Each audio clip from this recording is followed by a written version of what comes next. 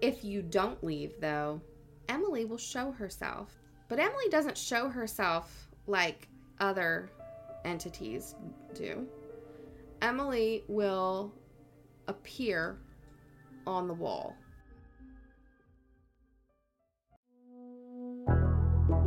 Wait, Did you see that?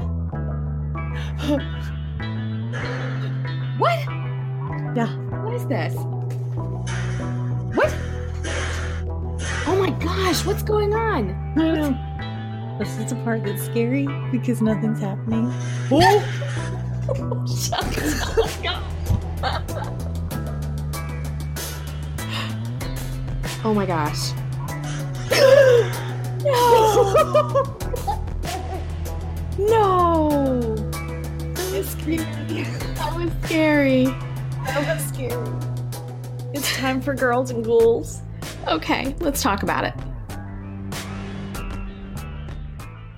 Oh, hold on. Hold on. I gotta sing us in. Yeah. Here we go.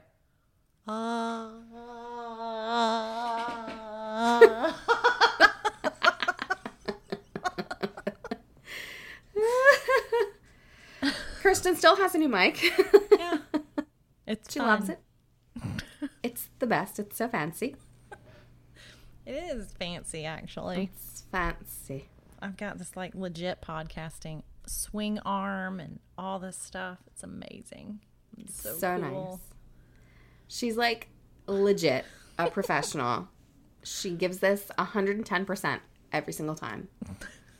Yep. So good. So good. Meanwhile, I'm over here with my old, dusty, crusty mic. That's how I roll. And your $3 earbuds. My $3 earbuds, because I'm waiting on new ones. Because I got picky. Did you? I did. I was like, I really, really like my headphones. I don't want to get new headphones. So I just spent forever looking for, don't laugh at me, a white cord. Because I didn't want to get a black one and have it not match my white headphones. And nobody sees it, I know, but I do. And I will be upset about this if I have to look at like a non-matching set. I'm a little obsessive compulsive about things like that. It's fine. I just can't. It's fine. You know what though? I was like that about the mic, and I'm like, I know that nobody sees it. The sound quality I think is better, but not significantly better than what we were using. I mean, I had a Yeti, and it's a good mic. Yeah. But as much time as you and I spend talking into these things and editing what we say into these things, I was like, I'm gonna spoil myself because I can, and you can. I'll be thankful for it. That's right. Amen. Hallelujah. That's what we do. I mean, we have 2 podcasts. We do. So we spend about 98% of our days. About 4 hours a week. Actually, clip more than that because these are always more. So like 5 or 6 hours a week recording. Mm-hmm. And then we have to go edit all of that. So yep. Not to mention we talk to clients this way and we talk to each other this way. And we spend a lot of time talking into these microphones. So they need to be good. They need to be fan-frickin-tastic. That's right. And if we want our frickin' cord to match our frickin' headphones, we can frickin' do that. That's right. Amen. Hallelujah. That's how things work. And nobody listening cares. Nobody listening cares. But if you do care, thank you for caring. Thank you for caring. Sharing is caring. Girls and Ghouls. Yeah, sharing is caring. That's the truth. The honest to goodness truth. Sharing is caring. Speaking of which, have you shared the podcast recently, friends? If you don't know what you're listening to, this is Girls and Ghouls, and you should be sharing it because. Just because. It is November, the spooky season. Is that what this is? That's what it is. It's the season of spookiness. Dark and dreary. Dark and dreary. This is when the vampires come out. It's just a kind thing to do. Sharing our podcast. Yeah. That's really all I have to say about that because you guys know it's true. That's all I have to say about that. That's all I have to say about it. But yes. Hello and welcome. Hello. I'm Kirsten. And I'm Erin, and we're going to talk about stuff and things today. That's right. That's right. I was trying to see if we had any new ones, and we don't. Guys. Wait, what? Guys? Not on iTunes, we don't. No, we don't have I know we on had some on iTunes. Stitcher, but I don't have Stitcher on my phone. I don't have Stitcher on my phone either. Guys, leave us ratings and reviews, and we'll read them here. We will shout you out in your awesomeness. Also, send in your stories, because we would like to put together a compilation of your paranormal experiences. We'll keep your name out of it if you want us to. It can be totally anonymous.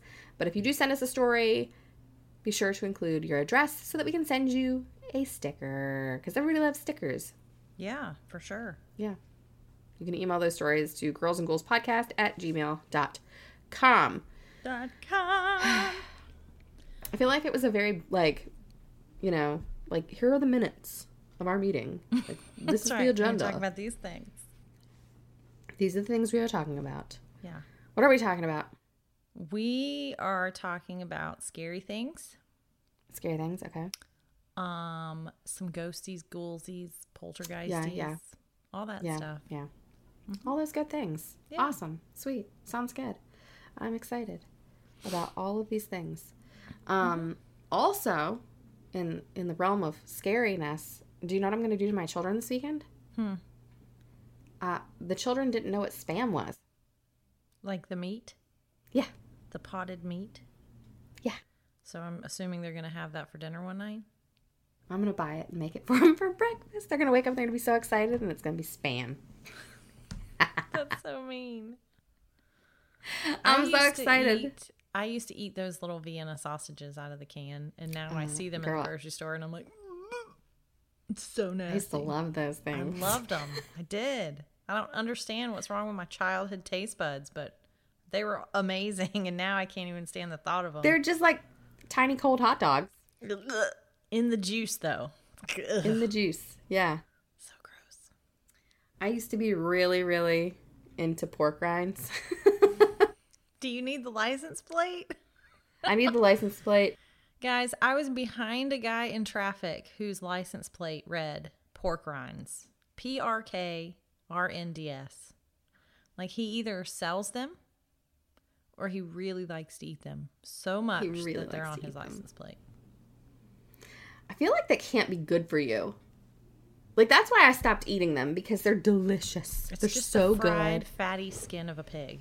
But it just can't be good for you. Like, it's got to be, like, slowly killing you. Mm-hmm. Every time you eat it, you're just, like, one step closer to death. Mm-hmm. I just... If you don't know what pork rinds are, look them up. Go buy a bag and eat them. I think they're kind of a southern thing, aren't they? Do you have them up there? Yeah, I have them up here. Oh, okay. Mm-hmm. We just recently got boiled peanuts up here. Oh, well, now you're living. I know. I go to the store and I'm like, la, la, la, la, boiled peanuts. Gideon and I will sit at a table with a bowl. Yeah, love it. It's good it's the stuff. Best. There's a place when you finally come visit me. I'm going to harp on that, by the way. Here we go. When you finally come visit me. I'm so sad. I have a Bo, but I don't have Aaron. There's a place I'm going to take you called Ripe Thing Market, and it's in downtown Greensboro, and it's the cutest little market, and they always have boiled peanuts, and they always have ice cold Coca-Cola in a glass bottle. Nice. And it's just so good. I love that place. It's all like fresh fruits and vegetables and stuff from his farm. Oh, wow. The dude that owns it. Yep. It's awesome. I love that stuff. It's a I cool love doing place. things like that. Yeah. I like going to the farm stands around here that sell whoopie pies. It's Ooh, always like those are good. Seasonal whoopie pies that they've, it's some little old lady in her kitchen making whoopie pies. And I'm like, all right. You want me to have this pumpkin whoopie pie? I'll do it. Just for you. Just for you. I almost said this pickle whoopie pie because my brain was thinking about pickles and I don't know why. That would be horrifying. Mark tried to get me to eat one of those damn sweet gherkins last night. And I was like, no. Yeah. He goes, have you ever had one? I was like, I'm never going to have one because I don't like pickles. I'm not going to eat one. And he's like, it's not going to kill you. I was like, what would you do? What would you do if I finally decided to take a bite of your freaking sweet gherkin and I choked to death and died? He's like, well, I'd think you were a goober because you choked on a gherkin. I was like, thanks, honey. He'd be momentarily concerned. Yeah. And then he'd probably she's laugh. Just a goober. She Well, choked on a sweet gherkin. She had it coming to her. Would you be sad? He's like, well, yeah, I'd be sad. And I was like, I can already see it. He'd be at the funeral and people would be like, how'd she die? And he's like, she's a goober. She choked on a gherkin. They should put that on your like tombstone. That would be it. She's a goober who choked on a gherkin. Can that please go on your tombstone? Please. Please. I would pay so much money to see that. Not to see you dead, but to see that on a tombstone. Here lies so-and-so. She was a goober who choked on a gherkin. Yes. I need it. We can make that a t-shirt. It has to be a t-shirt. We can put a tombstone on our t-shirt. Put that on there. Yes. Yes. That's what I want. That was my... Did you hear that? My chair's doing it too. Making all kinds of noise. Oh, goodness. It's like man, you want to hear something funny and gross at the same time? I mean, last night we're watching TV and all of a sudden I hear this like loud fart. And I looked at my husband and he was like, and he pointed behind him and it was my freaking dog, Savannah, that let out like a man-sized fart. Oh my gosh. It woke her up. Nice. She was like, kind of like blinking her eyes and looking around like, what was that? She was so confused. It was awful.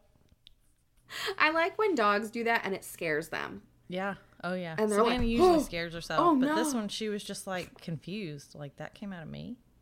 How is this possible? I don't understand. I'm so dainty and delicate. She's so delicate. She's just a lady. A little flower. She's a little so fat. flower.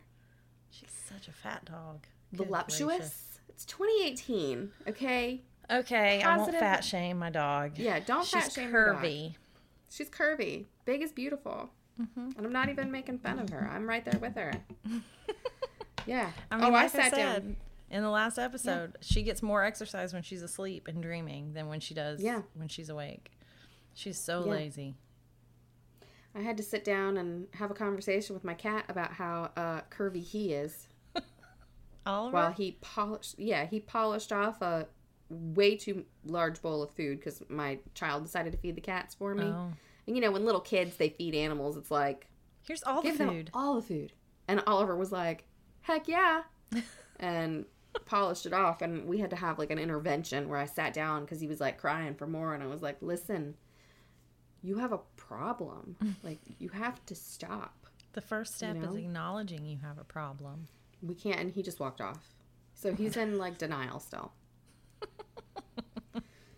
He's not as fat as some of the cats that I've seen. No, it's true. I mean, very true. When I worked at the vet years and years ago, we had 2 that were our house cats that lived at the vet, and they would always lay on the scale, which I found really funny. And they were freaking massive. Oh my gosh. I mean, they were like those big, really fat cats that you can't even, like, it looks like they have this tiny little leg, but it's just because their belly's hanging down so far. Yes. Mm-hmm. Yes. My mother-in-law had 2 cats when John and I first met. It was a mother and her kitten that they'd had for years and years and years. Mm-hmm. And the kitten, Patches, grew up to be a very voluptuous adult. And you couldn't tell when she would stand or lower because she would it was like, okay, she's got no legs. She's kind of dragging herself over. She's huge, or was huge. They both passed away years ago. But enormous cat. Mm-hmm. Like, I don't think I've ever seen a cat so large in real life before. And it was one of those where I met her house for the first time. We're dating. And my husband is like, I know you're going to want, or he was my boyfriend at the time. That's so weird. I know you're going to want to pet the cats, but they're very standoffish with people they don't know. He didn't understand that I'm like Mother Earth. Yeah. You know? And I sat down on the floor and both of these cats come out to get pet and loved on, which he was like, what? And then Patches comes over. I was like, what is that? What happened? That's not normal. Oh my gosh. I mean, I loved it. But she would try to like crawl on my lap and I'd be sitting there like, no. So fat. adorable. She was just like a head attached to a circle. That's a great visual. Loved it. I think she had like a heart attack or something. I mean, I don't know why. She passed away first, and it was so sad. But I was like, not surprised. I mean, what did they feed her? Well, that's the thing. Like, no. Like, Mama Cat was a heavier cat, too, but not like, I mean, more like Ollie-sized. Yeah. And they got plenty of exercise. You know, they lived out in an area where the cats could go outside and play, and they ran around the house. She had a thyroid problem. Maybe she did. I don't know. She may have. I don't know. She may have. Ours at the vet just ate too much because they would go in while we were cleaning all the crates and stuff, and they'd eat the leftover food that was in there for the other animals. They were humongous. Humongous. One of them would always lay on whatever paper I needed right by the computer. Of course. Just curl right up on top. Like, you don't need this right now, right? I'm just going to lay here. It's fine. It's fine. Chill here. Whatever. Yeah. Yeah. And then the other one would lay on the scale where every single client that would come in could see how we treat our animals. Like, isn't look that at nice? Our obese cat that we have here at the vet. Keep your pets healthy. Keep your pets healthy. Yeah. You probably had the animal obesity chart. Yeah. Have you seen those? And then like does your dog look like this? Yeah. Yeah. And it points. Does your cat look like this? Because this is not healthy. Not healthy. You know what's gotten really insulting about obesity charts? They're in my doctor's office now. So when I go in there and I'm like there to talk about like, hey, I'm trying to lose weight. It's like, but you suck. This is what you look like. See this right here? It says you are obese. And I'm like, come on. Motivate me. Don't insult me. I hate it. Just saying. Yeah. Especially because it's like the most unflattering pictures. Like, they can't have like the obese, illustration look like she's some semblance of happy because she's living on lasagna and chocolate, They have to make her like frizzly haired and like, I'm sad. I'm like, that's awful. Like that. It is. It's awful. I have seen plenty of women who are on the larger side and they're beautiful. I know. But the why can't we put them on there? Put them on there. Fix her hair up. Put some makeup on her. At least make her look decent. If you're going to shame her for being fat, at least make her pretty. Yeah. Just because there's some extra pounds doesn't mean that people have stopped caring about their appearance. I mean, I have, but that was gone when I became a mother. That disappeared a long time ago before I gained all this extra weight. But it was super nice to sit down and have that conversation with the doctor to be like, okay, I need to lose weight, but I'm struggling and I don't know how. Like, I don't know why it's up and down all the time. And they're like, see this chart? Here's how much weight you should lose for your ideal weight. Look how unhappy you are. Look how unhappy you are according to this chart. This is what your body shape is. Thanks. I'm real glad. You know what's funny to me is that I am considered plus sized. Well, you're really tall though. That's got to be it. It's just odd to me. It's frustrating the way that they size women's stuff because I wear an 8 in most things, and I'm 5'8". How's that plus size? 100 and what am I? Like 160 pounds, 165 pounds, something like that. But that's considered plus sized. Wow, it's insane. Yeah, that's got to be because you're tall. Because I'm not in the plus size section. I'm shorter than I don't shop in the plus size section. But like if you look at what they call models for plus size, they're me. Oh. I'm like, I'm bigger than those women. Okay, well, whatever. I don't care. That's weird. I don't understand sizing. I hate how, I don't know. I don't like it. Anyway, that's a different podcast for a different day. Different podcast. Let's talk about I could rant body about image. Yeah. You didn't know what you were getting into today, did you? Man. So, I guess we should get scary now that I guess we probably should. Talked about our body issues. And our fat animals. We fat shamed our animals, then we fat shamed ourselves. There we go. Fine. The day is complete. That's right. All right. Well, I think you're first today. Okay. All right. Let's do it. Today, we're going across the pond. Ooh. To a place called the Ancient Ram Inn. Oh, man. Located in, I love the name of this. I'm going to try not to say it wrong. I'll probably say it wrong because I'm Southern and not British. Watton-under-Edge in Gloucester, England. That's a pretty name. That's where it just rolls right off Isn't the tongue. It? Watton-under-Edge in Gloucester, England. Beautiful. And see, the Southern in me wants to say Gloucestershire. Right. Because that's how it's spelled, like Worcestershire. Right. But it's Gloucester. Gotcha. Just so you know. Yeah.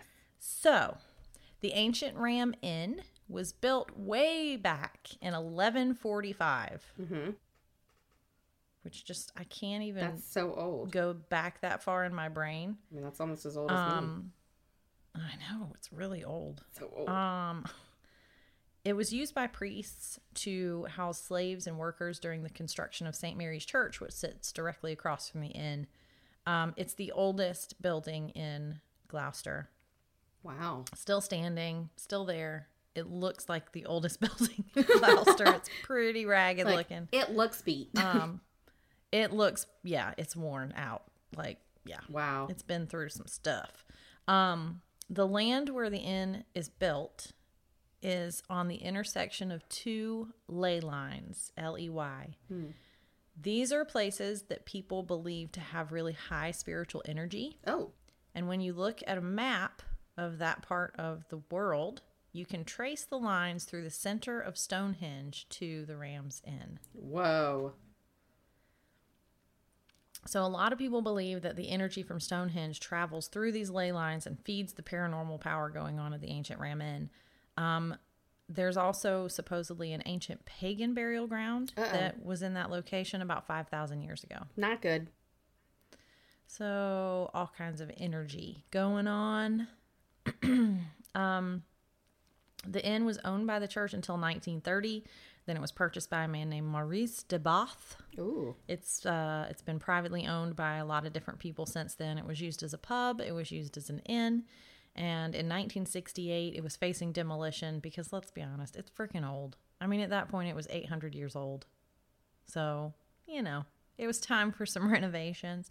It was facing demolition, and this man named John Humphreys decided that he wanted to buy it. So he bought it for £2,600, and his family still owns it. He died in December of 2017.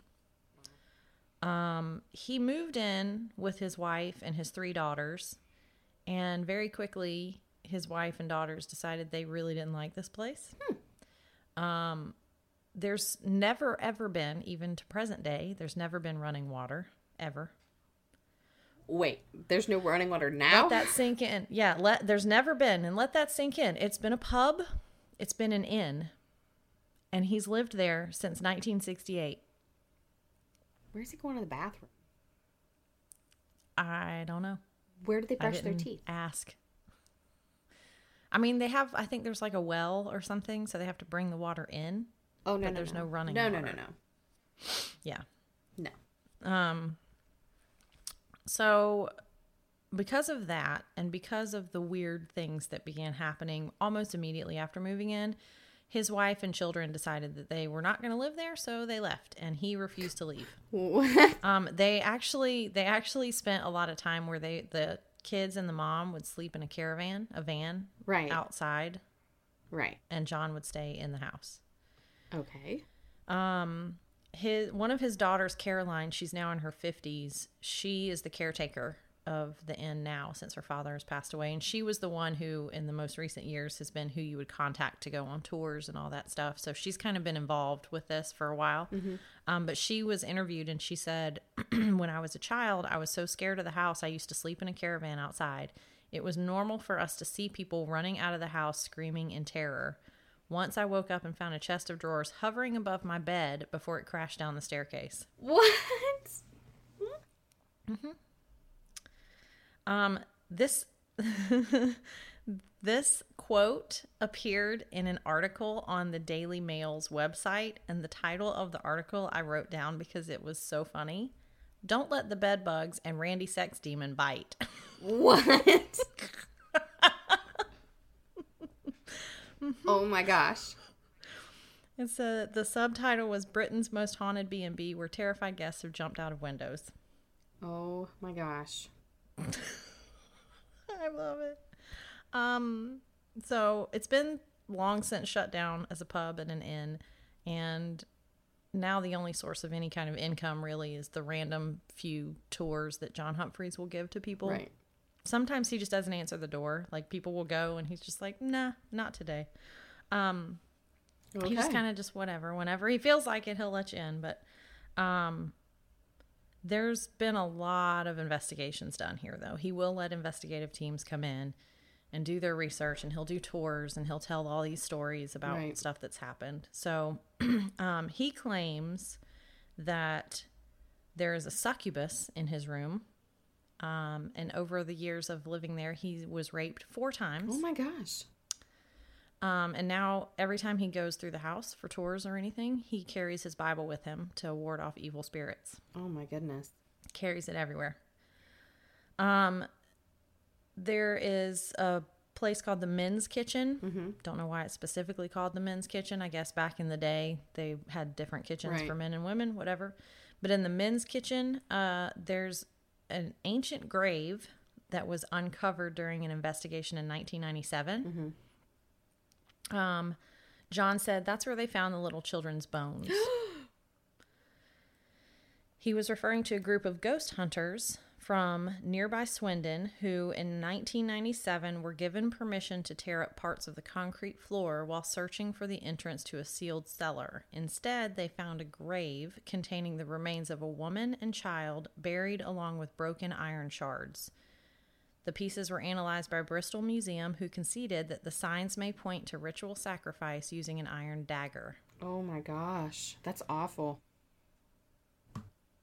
And in a strange twist of fate, the ghost hunters were in a car crash on their way back home. Oh my gosh. John says he was not surprised when they found that. He slept in that spot. He had his bed in that spot before it was dug up when they first moved in. And he said during the night, something grabbed his ankle and yanked him off the bed. Wow. And he's always felt something evil in that room. There's a big basement area that is called the Mayflower Barn. It used to be used as stables, and now it's been walled in. It's kind of just a dank, smelly, wet basement area, unfinished room. Right. There was a television program called Most Haunted, and they came to the Ancient Ram's Inn, and they brought a spirit medium with them, a guy named Derek. He was possessed by an entity that told the team to visit the barn, and in this space, beneath the same beams, the same ancient beams, one presenter was set upon by an invisible force that threw him to the floor before beating and kicking him. Oh my gosh. And in the program's conclusion, they offered the attack as proof of physical manifestation. Wow. There was an 18-year-old ghost hunter who claimed that he was also thrown to the floor by an unseen force in that room. Goodness gracious. John has seen strange lights in there, and he's been pinned against the wall. Oh my gosh. And he said he's watched the curtains get torn apart. Wow. There was a father and son team that fled the space after they witnessed, quote, a ghost rising from the floor. Oh my goodness. While a tall 7-foot shadow has been sighted rushing through the barn and out the door. Oh, wow. I mean, this place isn't scary at all. It's fine. It's just fine. It's chill. It's good. And we're only 2 rooms in. Oh, no. We're not done. Wow. The staircase. There's this big stone staircase that goes up to the sleeping rooms. There's an image that I have that I can show you guys. It was taken in 1999. A paranormal investigator named Julie Hunt. She took a picture looking down the staircase, and you can see a pillar of a white mist ascending the staircase. There's another guy from UK Paranormal named Mike Driscoll. He reported that he had been shoved down the staircase by invisible forces on no less than 3 separate occasions. Oh my gosh. I would just not go back. Yeah, you just don't go. They obviously don't like you. One of the bedrooms is known as the witch's room. In the 16th century, there was a woman in the town of Wotton under Edge, this where the place is. She was believed to be a witch. She was fleeing her trial, and she took refuge inside of the inn before she was captured and burned at the stake, along with her cat. What? Yeah. Why'd they burn the cat? Yeah. They thought that she had a black cat, so apparently they thought that was part of it. But Oh my God. she still haunts that room. She'll sometimes just appear at the bedside to anyone who spends the night there.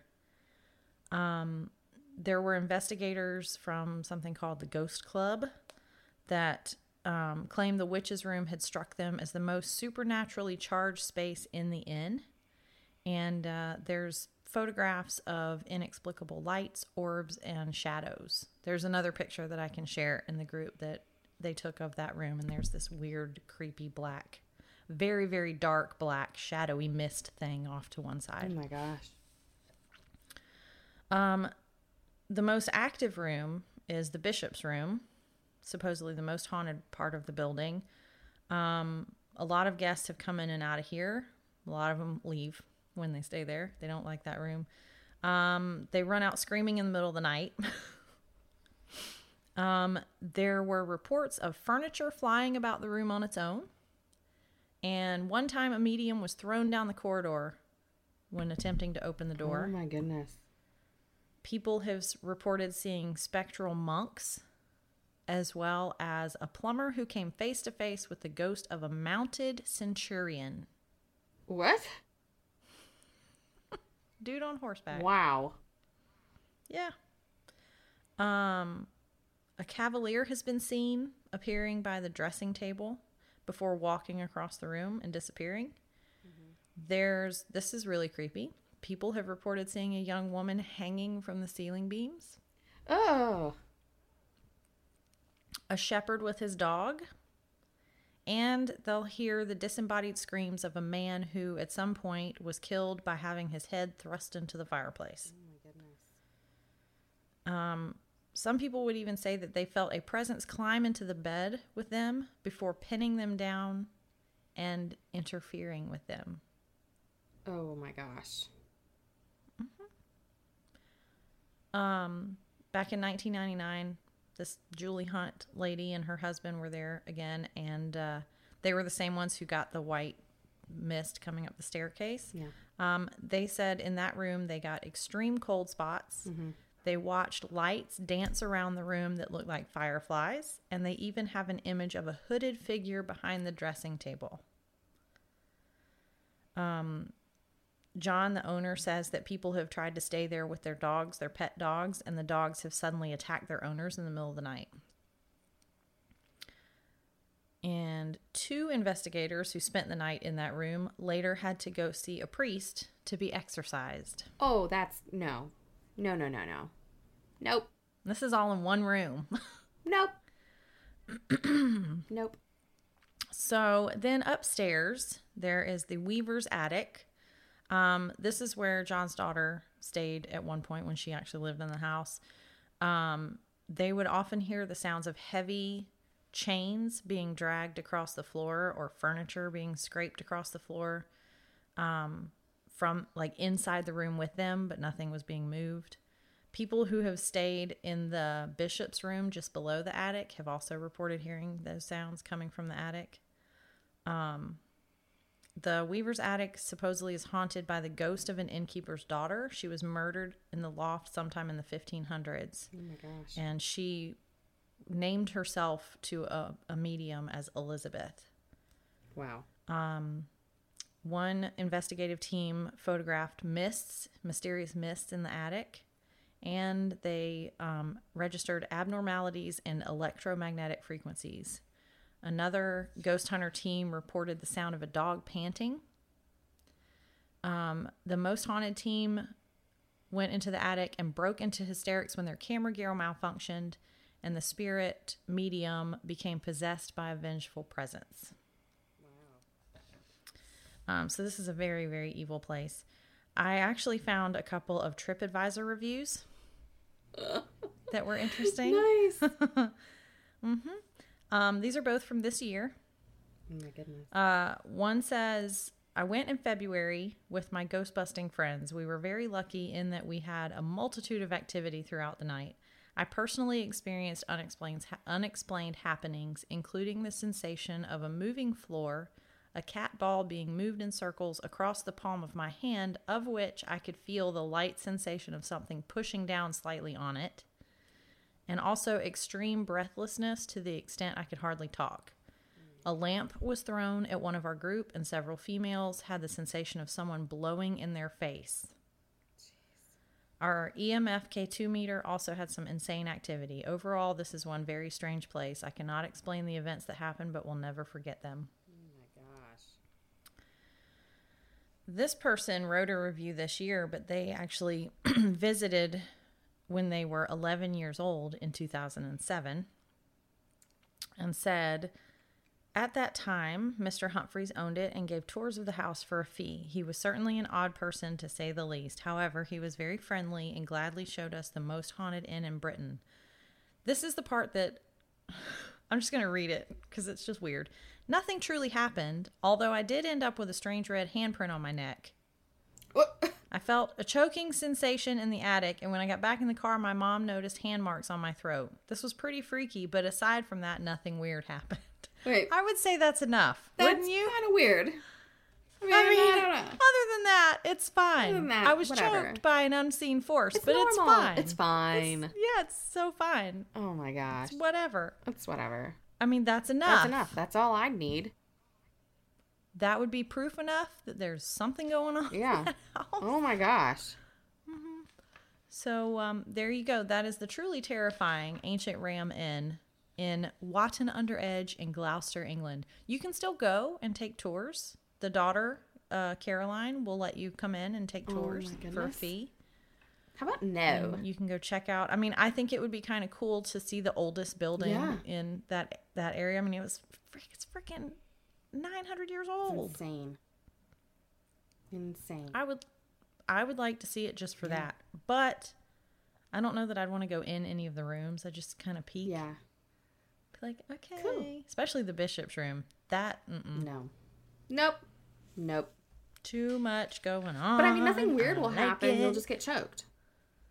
Yeah, it's fine. Nothing weird. That's all. You might, have a mounted horseman appear. Just out of nowhere. It's fine, though. It's fine. Furniture gets thrown. It's whatever. This is normal. Whatever. Yeah. It's fine. Well, that's terrifying. Yeah, it is. That's awful. a lot in one terrible. place. It really is. Yeah. I just, it's creepy. It really is.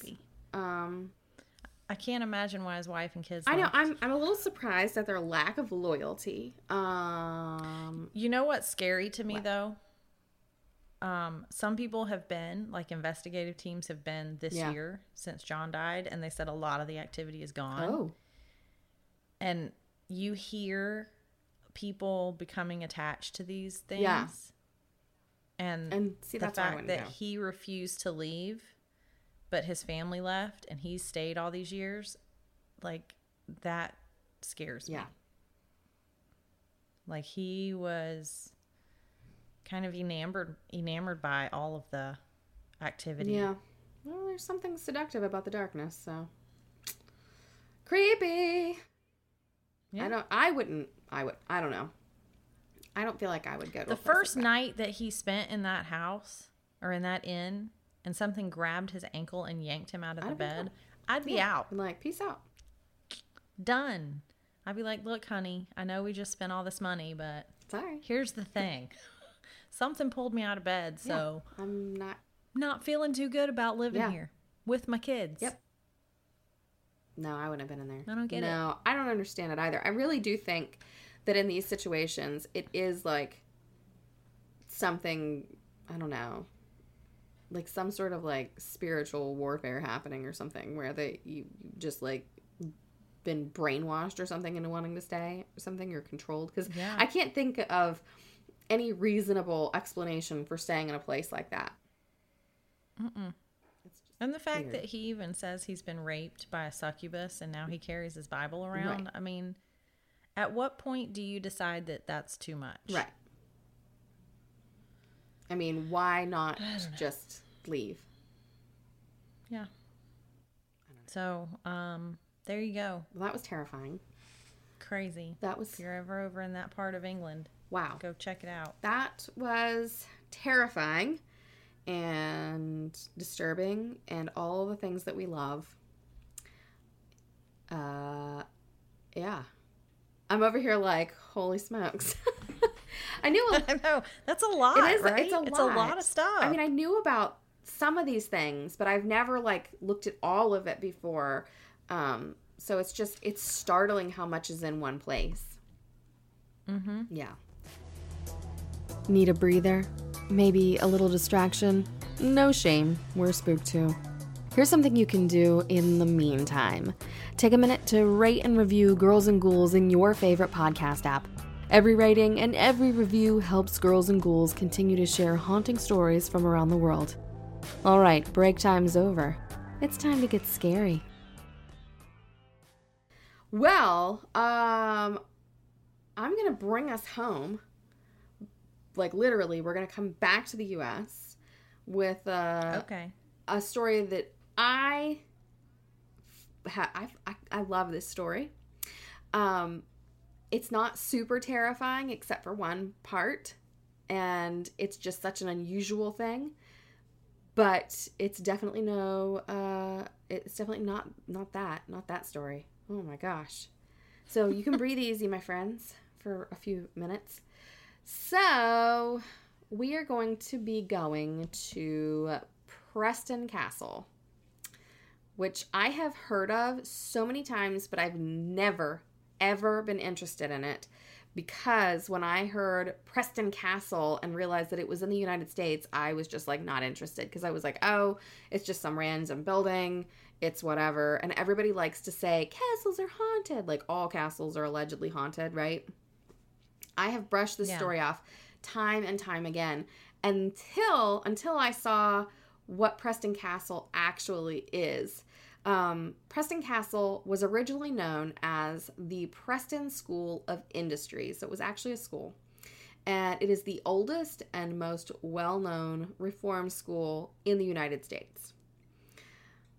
Now, I guess I didn't quite have a firm understanding about what a reform school was, at least in this case.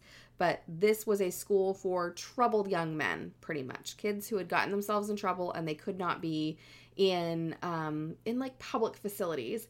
But because of the world, or the U.S. was trying to clean up their prison system, and this is when you see a lot of the changes in like mental health care facilities early on. They're separating people with mental health issues from prisoners and all of that jazz. They are doing the same thing for kids. Kids that are getting in trouble, they're not putting in regular prisons because they're like, it's inhumane, blah, blah, blah. So they build the Preston School of Industry in Ione. I think that's how you say it? Ione, California? Sure. It's in Northern California.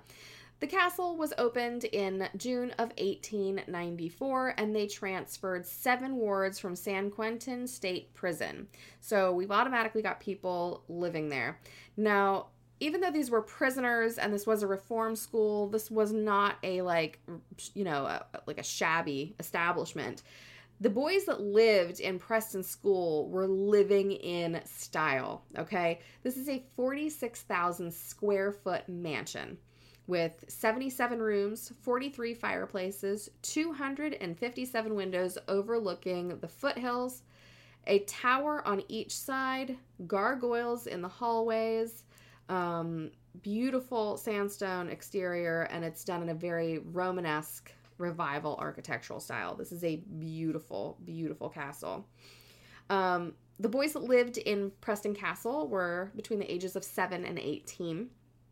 And they spent a lot of their time there being kids, pretty much. That's how it started. They were supposed to be able to be kept safe and keep others safe from them, because a lot of these were very troubled young men. But they spent their time playing tennis. They had a 7,000 book library. The more chill of the boys were even allowed to live in little cottages that like surrounded the castle, and they learned things that like trades that were acceptable. And these were the kids who got in trouble for like burglarizing homes and hot wiring early vehicles and stuff like that. They had to, they had to learn things like gardening and farming and stuff. And one of the prized things there was a beautiful rose garden that the boys had all put together. This sounds so idealistic, right? That, I mean, just thinking about it, you're like, oh my gosh, this is perfect. Except that was kind of all a ruse. That's not what was actually happening in this school. I mean, that's part of it. But the reason that most of the boys were so agreeable is because they were subjected to very harsh punishments for anything that they did wrong. And that was made very, they knew this right from the beginning. So in the very beginning, as soon as a boy would arrive, or boys would arrive, because they would come in groups. It was never like a single child. They would pull groups of children out of prisons and wards and whatnot.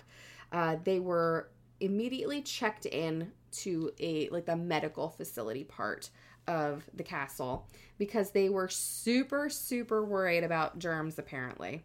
So they came in through a side door, had their heads shaved immediately, and then they were stripped naked and led into a pool of harsh chemicals.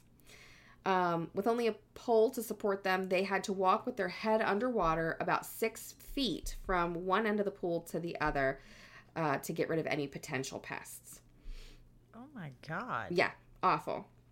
They called it the cattle dip because it was like the same kind of stuff that you would use on cattle to get rid of like fleas and ticks and whatnot.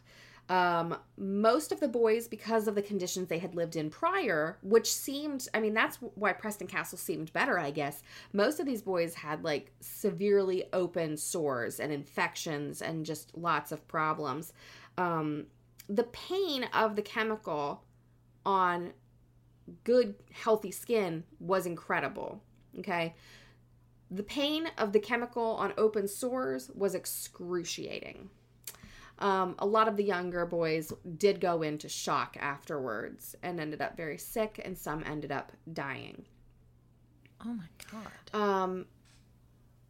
If the boys did anything that was against the rules, and the rules were often very flex, they would change, so nobody really could keep up with the rules. The boys were severely punished they would be beaten, whipped, and then thrown into solitary confinement. It was really, really awful. And these are how old? Between 7 and 18. Oh my God. These are children. Yeah. In 1918, the flu epidemic affected over half of the Preston staff and a third of the boys. Those who didn't get the flu ended up dealing with tuberculosis or the effects of addiction to opium, alcohol, or heroin. So there's a period of time where everybody is really, really sick and they start having like organ failure and they need operations. The doctors start doing surgeries on the floor. Now, obviously, this is not a clean way to do surgeries. You don't do operations on the floor. And it wasn't until much later that they started to go, hey, maybe we should get some gurneys to do these things. But kids were getting sick and they were dying from that. This is about the point when boys are like ready to leave. They want to get away, obviously. Escapist attempts started to happen pretty much every single week. And when an escape would happen, a horn would sound, and when a Preston boy had escaped, they would have like a town-wide and school-wide manhunt. You would get $10 if you brought the kid back. You would get a reward. $10 whole dollars. So people were like, yes, and they would, and then the kids would be severely, severely beaten.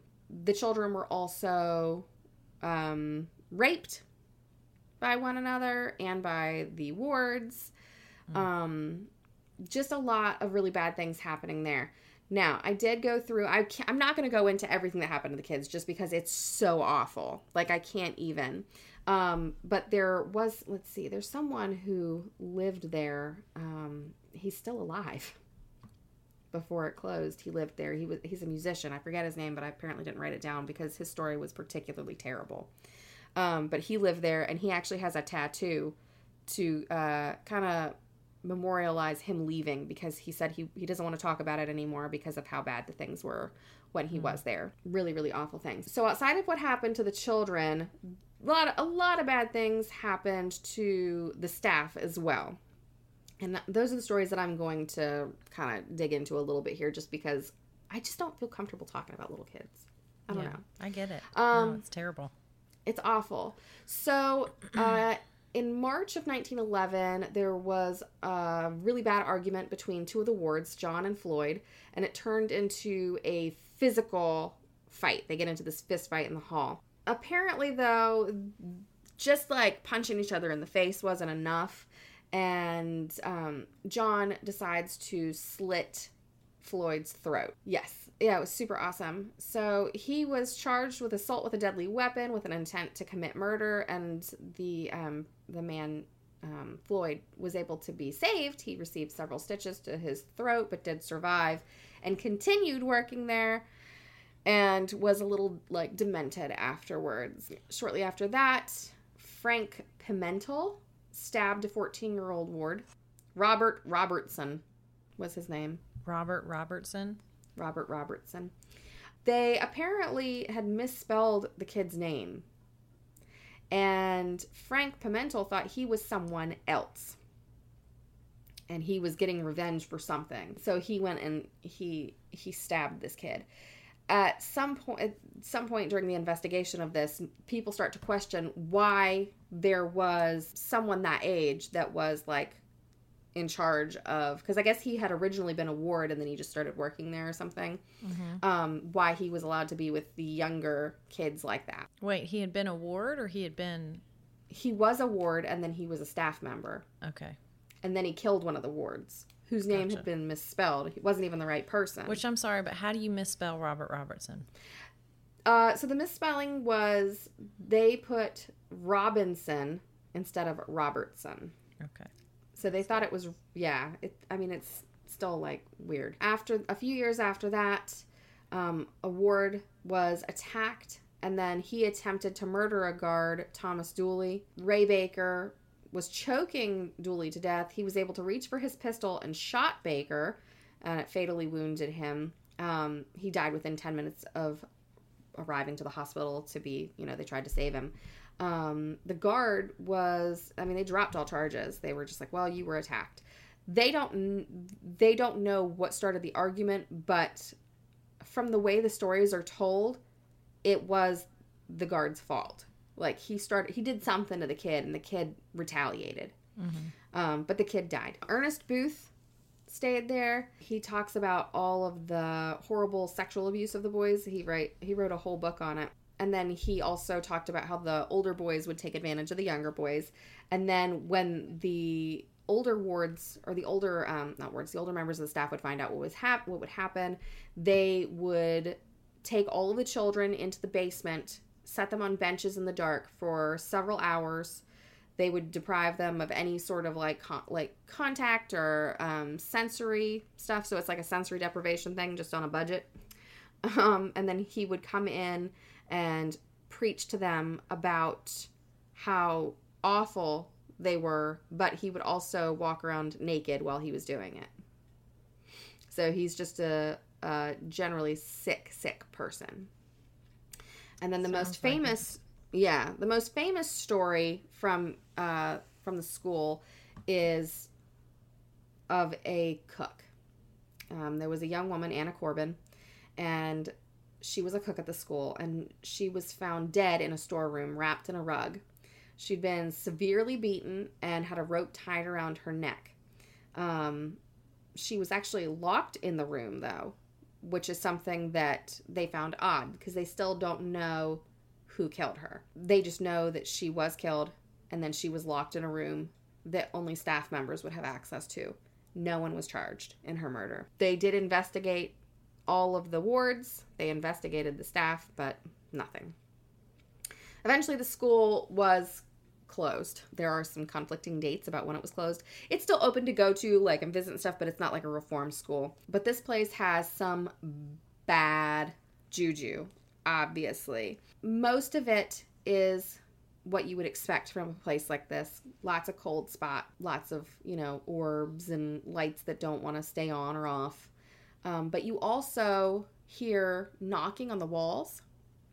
And if you ask the knocking to repeat itself or you knock in response, the knock will knock back at you. And there will be no one there to do it. If you go into the kitchen, you will hear and smell eggs frying in a pan. Oh. And yeah, I thought that was kind of an interesting thing because it's not something that you would think you would hear, but you can hear them cooking. Electronics will malfunction. They will just break. They will stop working. Batteries will drain, and there's no reason for that. There have been teams that have gone out and they've been scratched, beaten, shoved downstairs. Not good things. Zach Douchebaggins was there. That's his official new name, guys. Thank you, Steve, for that. Thank you, Steve. He was there, and he did his come at me bro thing, and he ended up possessed, apparently, while he was in Preston Castle. They ended up capturing a lot of EVPs while they were there. People asking them, like, why? Or let us out. There's even men humming songs, which I thought was strange. Mm-hmm. Like, someone's, like, humming while they work. They've heard growling in the EVPs. Ooh, I don't like that. I don't like growling. Just lots of weird things like that. But that's not why I decided to do this story. Because there are a lot of places where you can see and hear that stuff. I chose to do this story because of the bell tower. Because there is a girl that lives in the bell tower named Emily. And Emily, they don't know why she's there. They've gone in and they've had her talk to them on, like, the ghost box. That's how they know her name is Emily. She doesn't like people coming to the bell tower. And when you walk into the bell tower, it'll get immediately ice cold. And you'll hear a voice whisper to you to leave. Now, a lot of people have gone into the bell tower, and people that don't know each other, they're there for, like, tours, because this is owned by, like, a historical foundation now. Mm-hmm. And a lot of people maintain that nothing bad happened in the Preston. Nothing bad happened here. So they go to see, like, the beautiful architecture and the history and everything. And so many famous, individuals had apparently done time there that came out to be respectable members of society.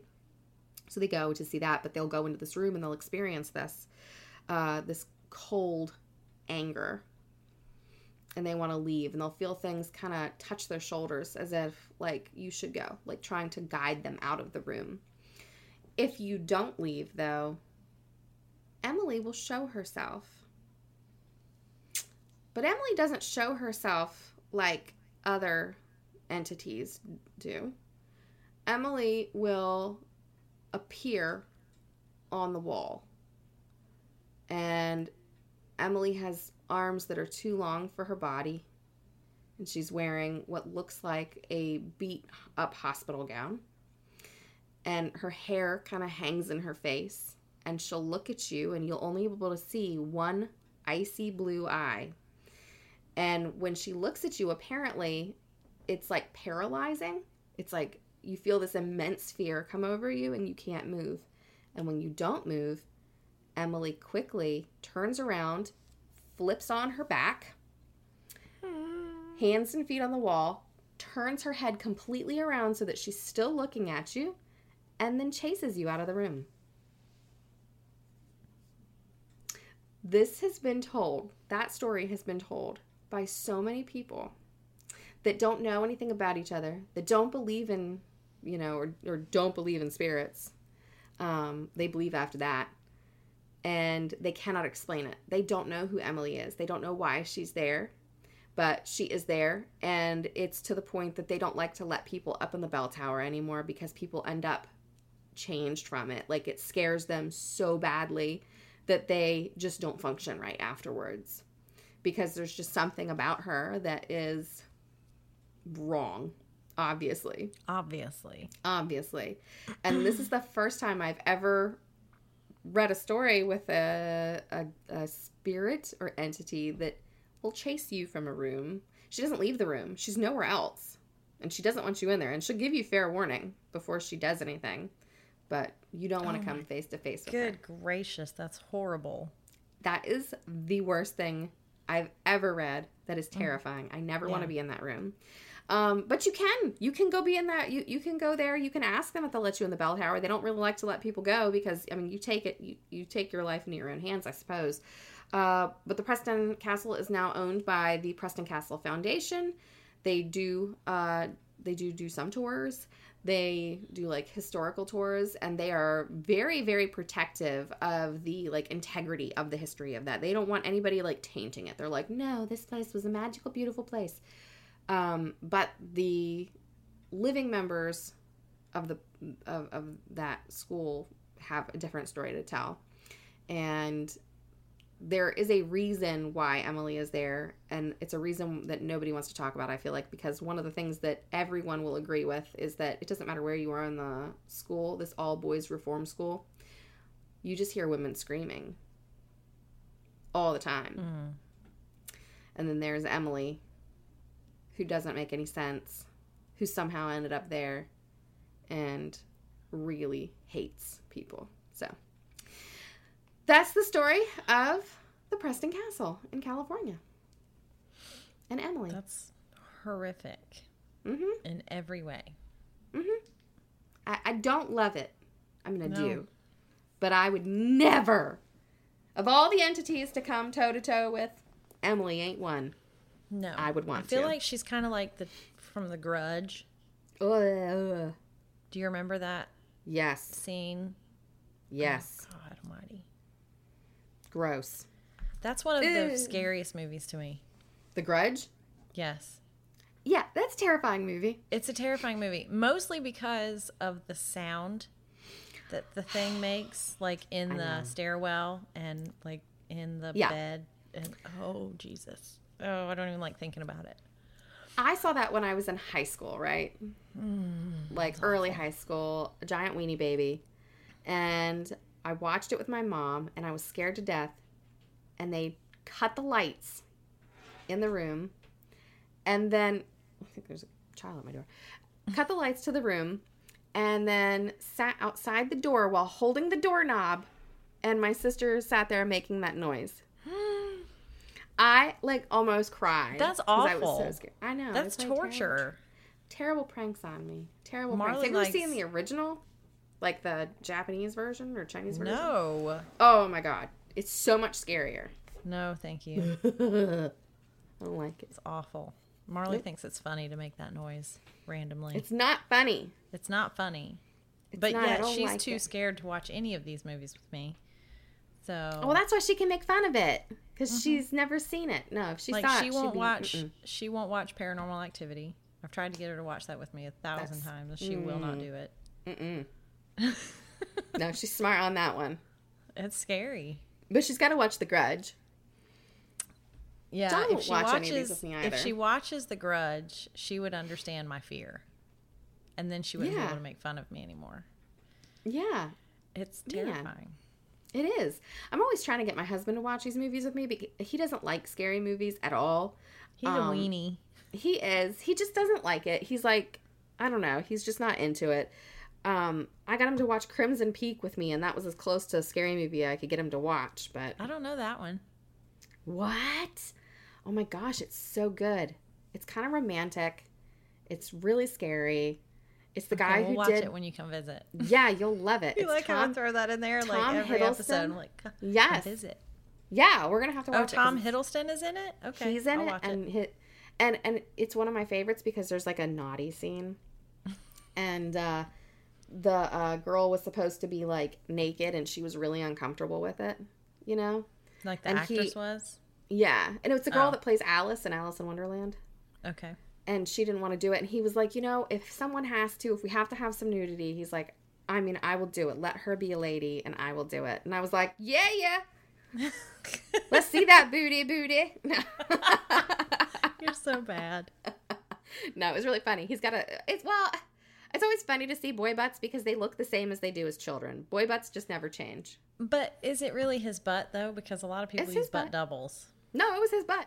He talks about it. Can you imagine that being your job? Like, what do you do? I'm a butt double.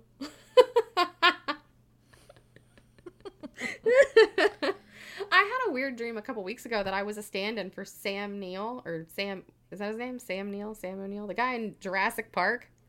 Oh. I don't know why, but in the dream, that's what I did. You were his stand-in? His double. Yeah, I was his double. Okay. It's like, right. I don't think this is going to work, guys. I think they'll know it's me. No, it's perfect. Jump off that chair. Like, okay. Hilarious. He's too old to jump off chairs now? All right. It was a weird dream. Yeah. So, yeah. Weird. It was. It was. All right, guys. Well, we've come to the end. You know what that means. That means it's time for you to give us a 5-star rating, give us an awesome review, and share it on Instagram and tag us at Girls and Ghouls so we can share the spooky love with you. Amen. Yeah. Both of these were awful. Yours was pretty awful. Yours was worse than mine. Yours was pretty awful too. I thought it was pretty chill. I tried to keep things low key, except for Emily. Just that whole, Emily's just no. That's why I chose the story. I was like, Emily, no. That's horrible. No. The whole like turning her head around. I don't like it. It's the eyeball thing that gets me too. Yeah. Where it's like one eyeball. It's not as scary when I do it. Like, look at my one eyeball. Are you scared? Look at my one eye. Scared? That's it. All right. Well. Stay spooky, guys. See ya. Bye.